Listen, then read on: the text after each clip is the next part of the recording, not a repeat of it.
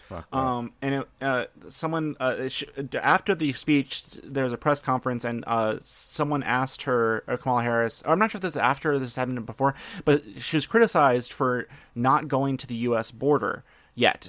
She's been vice president; she hasn't been to the border.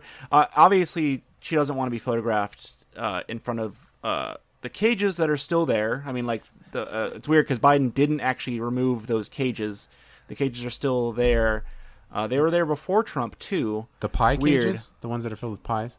Yeah, the ones with the fill with the pies you fuck, and also the kids. Can you imagine? Oh, my kids. God! Wait. Can you imagine a cage filled with fucked pies? Free the fucked pie.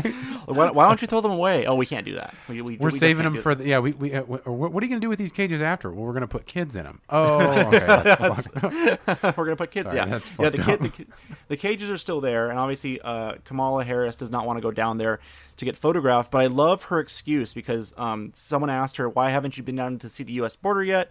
Things are pretty bad down there. We haven't really fixed that problem yet." And she said, "Well, I haven't been to Europe yet either," which I think is just the funniest fucking thing because it's like, yeah, but this is your own country. Exactly. Like, this is literally this is a 6-hour flight for you. What the fuck are you talking about? Well, there's this kind of presupposes that what the border is not part of the country. Exactly. Yep. This is like, and I haven't been to other foreign lands either. Well, she went to Guatemala, but I can't go to all foreign countries in the world like the U.S. border. It's ridiculous. So, I mean, now try this on. So Kamala Harris is just all about ruined orgasms. So I'm fucking a pie, right?